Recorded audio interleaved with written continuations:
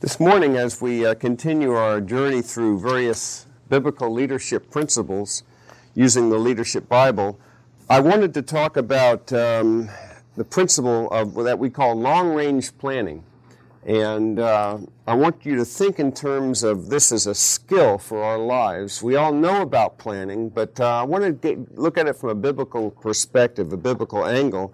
And the text I want us to look at is Genesis 3:15. And the reason why I want us to look at Genesis 3:15, because what we have here is an exploration of, or an intimation. This is the first messianic prophecy, all the way back in the garden at the fall. The very first messianic prophecy is found that early.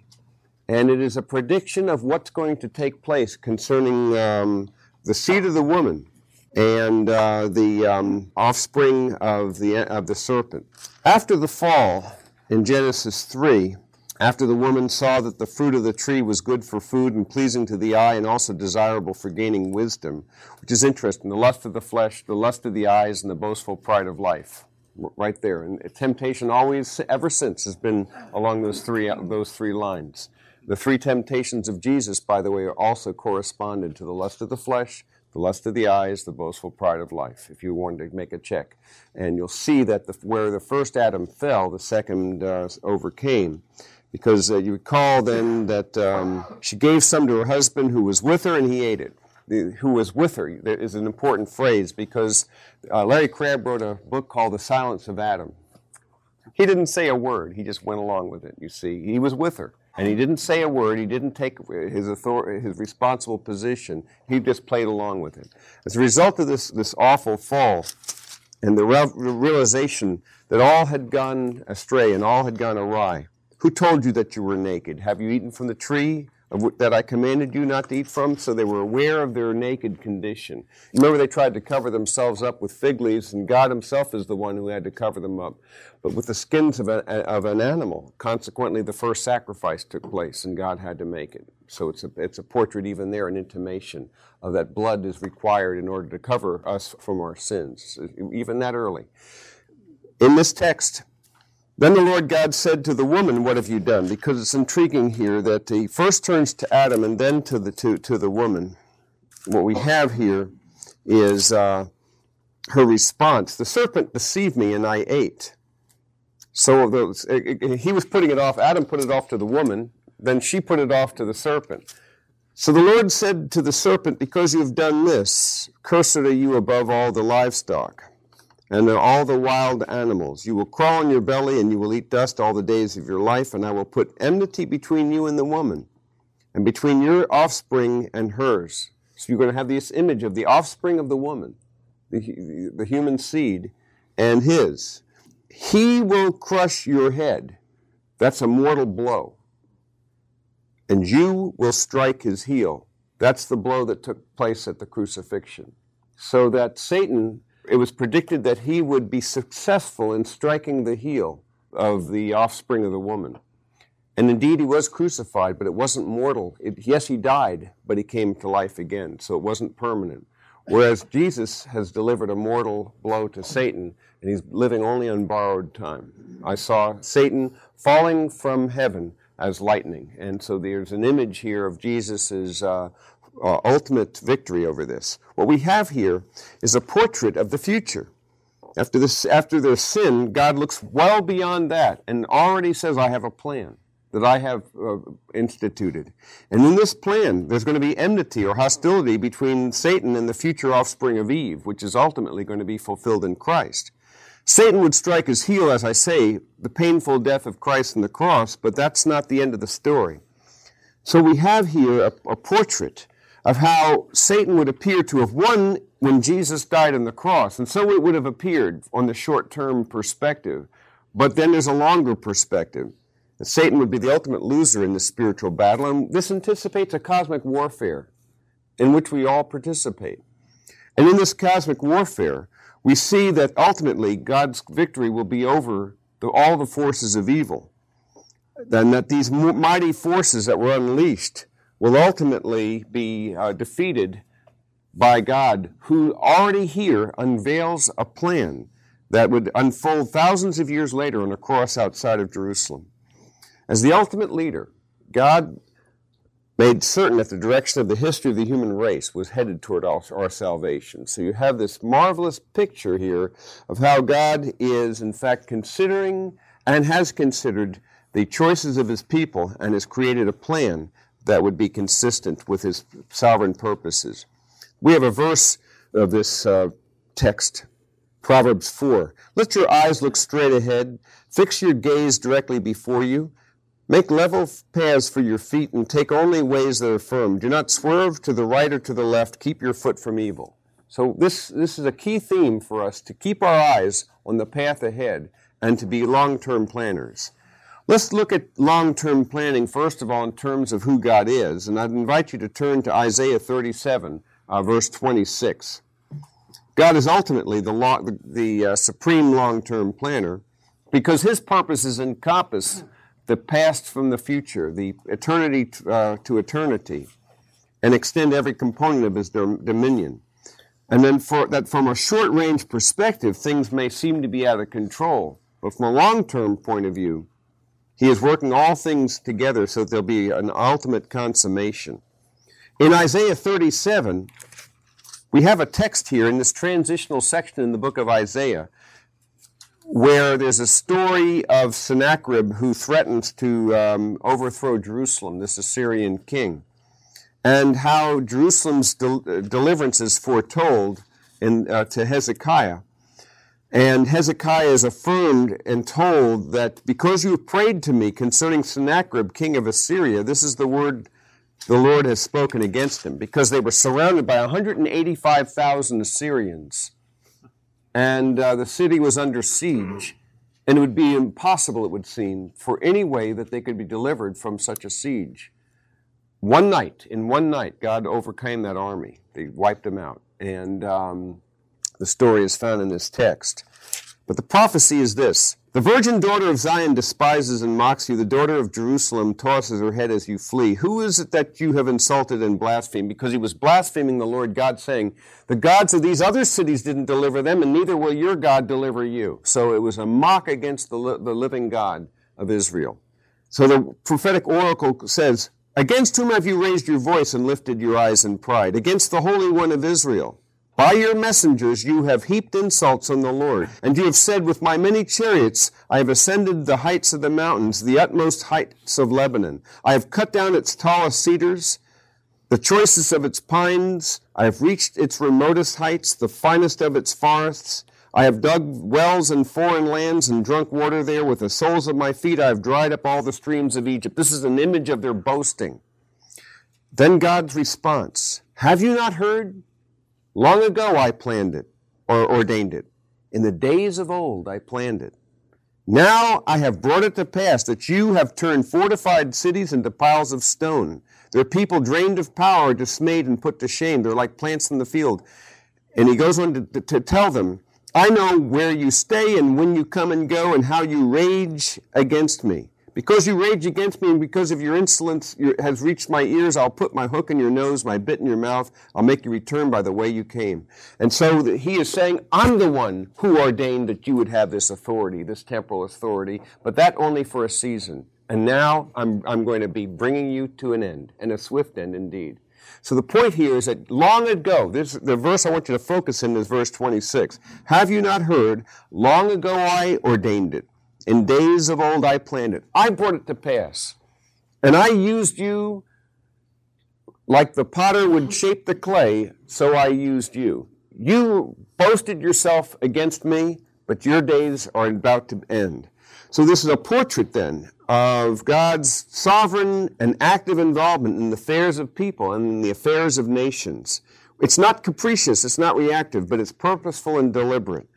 And this reminds us, of course, again, about the way he works not only in the days of old, but even in our own times, where we realize that God's not capricious. And though people will revile him and raise their fists against him and mock and suppose they're autonomous, ultimately God has his purposes. He raises up kings, he deposes them. That he has a long-range plan in which we can take great confidence. His timing is perfect, and his purpose can never be thwarted. It says in Proverbs 16:4, the Lord works out everything for his own ends, even the wicked for a day of disaster. In Isaiah 46:10 it says, I make known the end from the beginning, from ancient times what is still to come.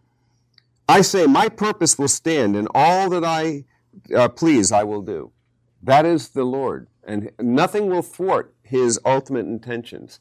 Therefore, if we were prudent, we would align ourselves with him, because if we seek to defy him, who has defied him without harm? All of us in our own ways, in our rebellious ways, in acts of disobedience, have sought to defy him. It's always been to our detriment. You can never pitch battle against God and suppose that you're going to win. It's a deceptive strategy. And as I often say, the reason why we suppose that we can defeat him is either because we believe he's not in control, or we think that he really doesn't love us enough to want what's best for us. The fact is, the scriptures invite us to see that only he's in control. And secondly, whenever he invites us to do that which is right, whatever he invites us to do, to obey, to follow, is always in the long run for our good. And whatever he tells us to avoid is always in the long run that would have harmed us. We know this, and we actually have a perfect track record. I've gone on record with you before as saying, since 1967, when I came to know Christ, I have a perfect track record. I've always lived to regret the things that I disobeyed, in the times of disobedience, every time. In the long run, I always, whenever you're tempted, though, you think of a short-term pleasure, or you fantasize about the way you think things might work out, but you're deceiving yourselves. I can also affirm that every time I have chosen to obey him, I've always been happy I did, without exception. So there's a perfect track record. That means that at the present tense, when I'm being tempted, it should be a no-brainer. But it isn't a no-brainer. We're still dumb enough to be, let's do it again. Again, nobody at the beginning of the day says, I think I'll wake up, when they wake up this morning, I know today's a good day to shoot myself in the foot. Yeah, that's what I believe I'll do. I think I'll do something really stupid.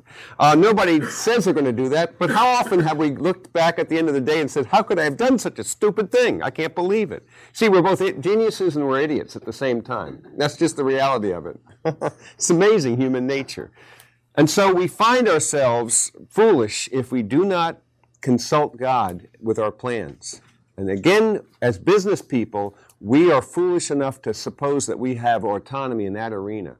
We may not be able to control other areas of our lives, but we suppose that when it comes to business, we can handle that. After all, what does God know about business? We suppose. That is to move in a direction of complete folly and shame, because really he's the ultimate planner, and he has his plans work out. So we'd be very prudent, wouldn't we, to take every component of our life, especially our business and our professional lives, and to submit them to God's unchanging purposes. I want you to notice something about the way he plans things, about the timing of things. Somebody read Galatians chapter 4. Verse 4. It's an interesting little verse. It's another revelation. And at first you might say, what's the import of this verse? Galatians chapter 4, verse 4, talks about God's timing, because he does the right thing at the right time and in the right way. But when the fullness of the time came, that's when he sent forth his Son. What does that mean, the fullness of the time? He chose just the critical moment in history for the incarnation. He was shaping and preparing a people, moving them through their painful experiences, but bringing them to a position where the messianic line now could be fulfilled, and Messiah could be birthed, and the incarnation would take place. I want you to consider just a few things. You could do a whole teaching on this, but just a few thoughts about the fullness of the time. By the first century, the Roman Empire had brought a universal peace. It was called the Pax Romanum, the peace of Rome. It was a unique peace that had not been known in the world beforehand. Secondly, it brought about a common language, not just Latin, but Koine Greek. Common Greek was the language of commerce and of trade in the Roman Empire. The third, it brought about the best roads the world had ever seen. Roads on which the good news of the gospel would be carried. In fact, Roman roads are so good that they're still being used in some parts of Europe and parts of England. That they're the best roads that were ever made before or since. If you studied how they were made, it was incredible the way they laid the foundation for them and did things right. No corners were cut. So they created and crafted these roads. And also the system of peace and the system of government was such that you did not have to fear, as you did in days earlier, of brigands and highwaymen on the road. So you had the peace of Rome that made that possible. In addition, there were political preparations, spiritual preparations. The gods of Greece and Rome were dead or dying, and there was a spiritual vacuum at the time when Christ came. There were economic and social conditions ideally suited to the rapid spread of this message of hope and new life in Christ. God works out everything in conformity with the purpose of his will, Ephesians 1:11 says. So he shapes and waits to the right moment so that your wisdom in planning is not just to do the right thing, but to do it in the right time and in the right way. That's where wisdom comes in, where all three of those converge together. The right action in the right time and in the right way. That's where wisdom comes in. And so when we follow God and pursue his purposes, we see that we can be men of wisdom as well. Even the crucifixion was part of God's long-range planning. Turn to Acts chapter 4, verses 27 and 28, and you see this isn't some accident. This didn't come out of the blue. As we saw in Genesis 3, that actual crucifixion was anticipated all the way back in the garden, before they were expelled from the garden. Acts chapter 4, verses 27 to 28. For truly in this city there are gathered together against your holy servant Jesus, whom you anointed, both Herod and Pontius Pilate, along with the Gentiles and the peoples of Israel, to do whatever your hand and your purpose predestined to occur. Notice that he gathered together. Who were the people he gathered together there? Herod, Pontius Pilate, the Gentiles, and the peoples of Israel.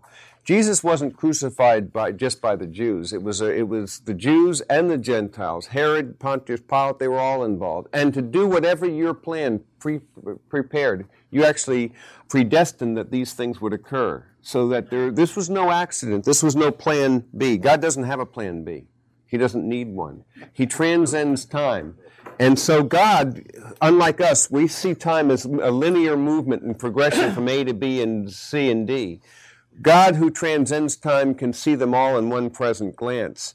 And he can work in time, but still is not bound by its limitations. So I see here a portrait of one who can truly plan, and we'd be wise to align ourselves with him. I would also have you turn to Proverbs chapter 6 to speak about how we begin to be planners. In Proverbs chapter 6, we have the spontaneity can be valuable and very helpful, and creativity and so forth, but you don't leave your life's direction to serendipity and happenstance. That would be a foolish thing to do. Look at Proverbs chapter 6, verses 6 to 8, where Solomon says, "Go to the ant, you sluggard, consider its ways and be wise. And let us learn from nature. It has no commander or overseer or ruler, yet it stores its provisions in summer and gathers its food at harvest." Notice the plant and the animal kingdoms offer innumerable examples of long-range planning, especially in view of the cycles of the seasons. It's remarkable to look at how nature abounds with animals and insects that store provisions during times of abundance, and then they prepare for times of scarcity. They do instinctively better than what we do as rational beings. In a way, they're smarter than we are. They figured this one out here. When things are scarce, when things are abundant, you put aside, and then where it's not going to be so good. Amazing, isn't it? We haven't figured this one out yet. The wisdom of saving wealth without spending it as soon as we get it, to prepare for times of adversity, during times of abundance, and to maximize opportunities while they last. Joseph was a great example of that. You recall the 7 years of abundance? And he told them to store up because there were going to be years of famine that would follow. And Paul was also a person who considered the opportunities of the present tense and store up for the future. And he was a long-range planner, anticipating his desire to go to Spain by way of Rome. Here's the point. It's so easy for us to focus so much of our attention on our short-term goals and objectives that we miss out on the long-term view. Living for the long term, living with the end in view, is a wise thing to do, both in your business but also in your life. In other words, it's wise for us to take a long view, but it's also the wisest thing we can do at the end of the day is to think of the view in terms of the temporal versus the eternal, and to look at your few decades of life and to compare them on this planet with your eternal destiny. So you have to ask yourself, to what degree have you disciplined yourself to be a long-range planner, both in terms of the temporal arena, but also leveraging the temporal for the eternal in your life. And it's a very prudent thing for us to seek that out. I have to say, as I get older, I begin to be more aware that, I am now moving toward a very, very short time span here. It's always been short.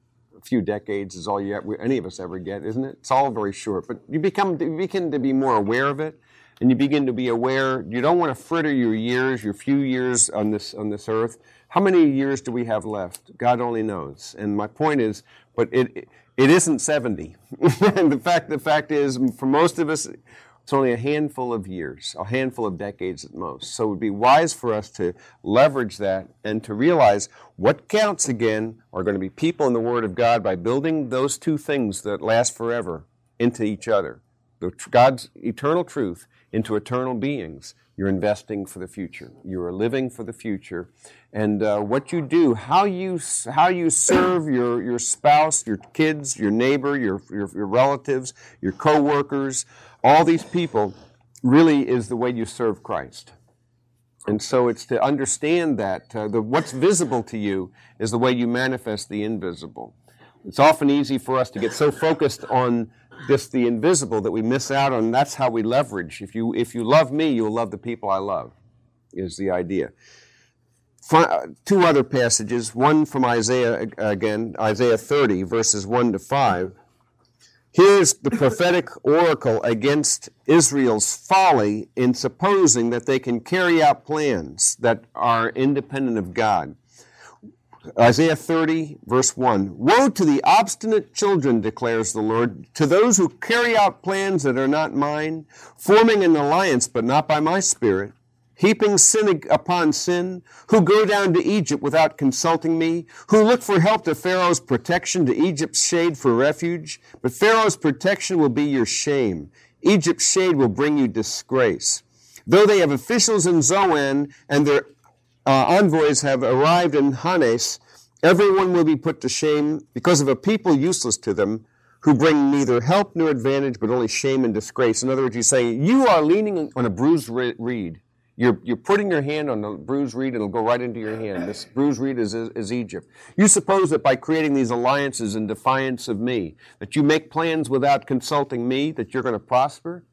And so he speaks to the people as a whole. I'm going to have to bring you down because of your arrogant suppositions. Again, we need to be people who are wise. We don't know the details of the future, but there's inevitably an element of guesswork, because you can never see beyond the now. But woe to that organization whose leaders don't at least project into the future and I believe, and ultimately bring God into the process. There's one thing you and I can take as we consider the future of our organizations, and I mean by your company, or your own life, your family, or where you're heading. They can and must ask themselves and the team members whether their values, the missions, the vision, the mission, the strategic action plan, the projected outcomes are consistent with what God has revealed in His Word about ethics and justice. That is something we can do. Do the plans in your business reflect a dependence upon God? Does the projected use of organizational resources include the development of people? Is there a dedicated attempt to honor the bottom line commitment to shareholders? Does the whole planning document honor God or ignore His existence? That's the issue. So my invitation is for you to do the radical and right thing, to be a person who plans well and brings God into the process. My last text is Romans 15. And in Romans 15, Paul's talking about his own plans, where he is pursuing an adaptive and proactive strategy, what Carl Albrecht calls futuring in his book, The Northbound Train. And futuring, he talks about, is taking into account the fact that there are uncertain changes. So you need to be adaptive and proactive in your strategies.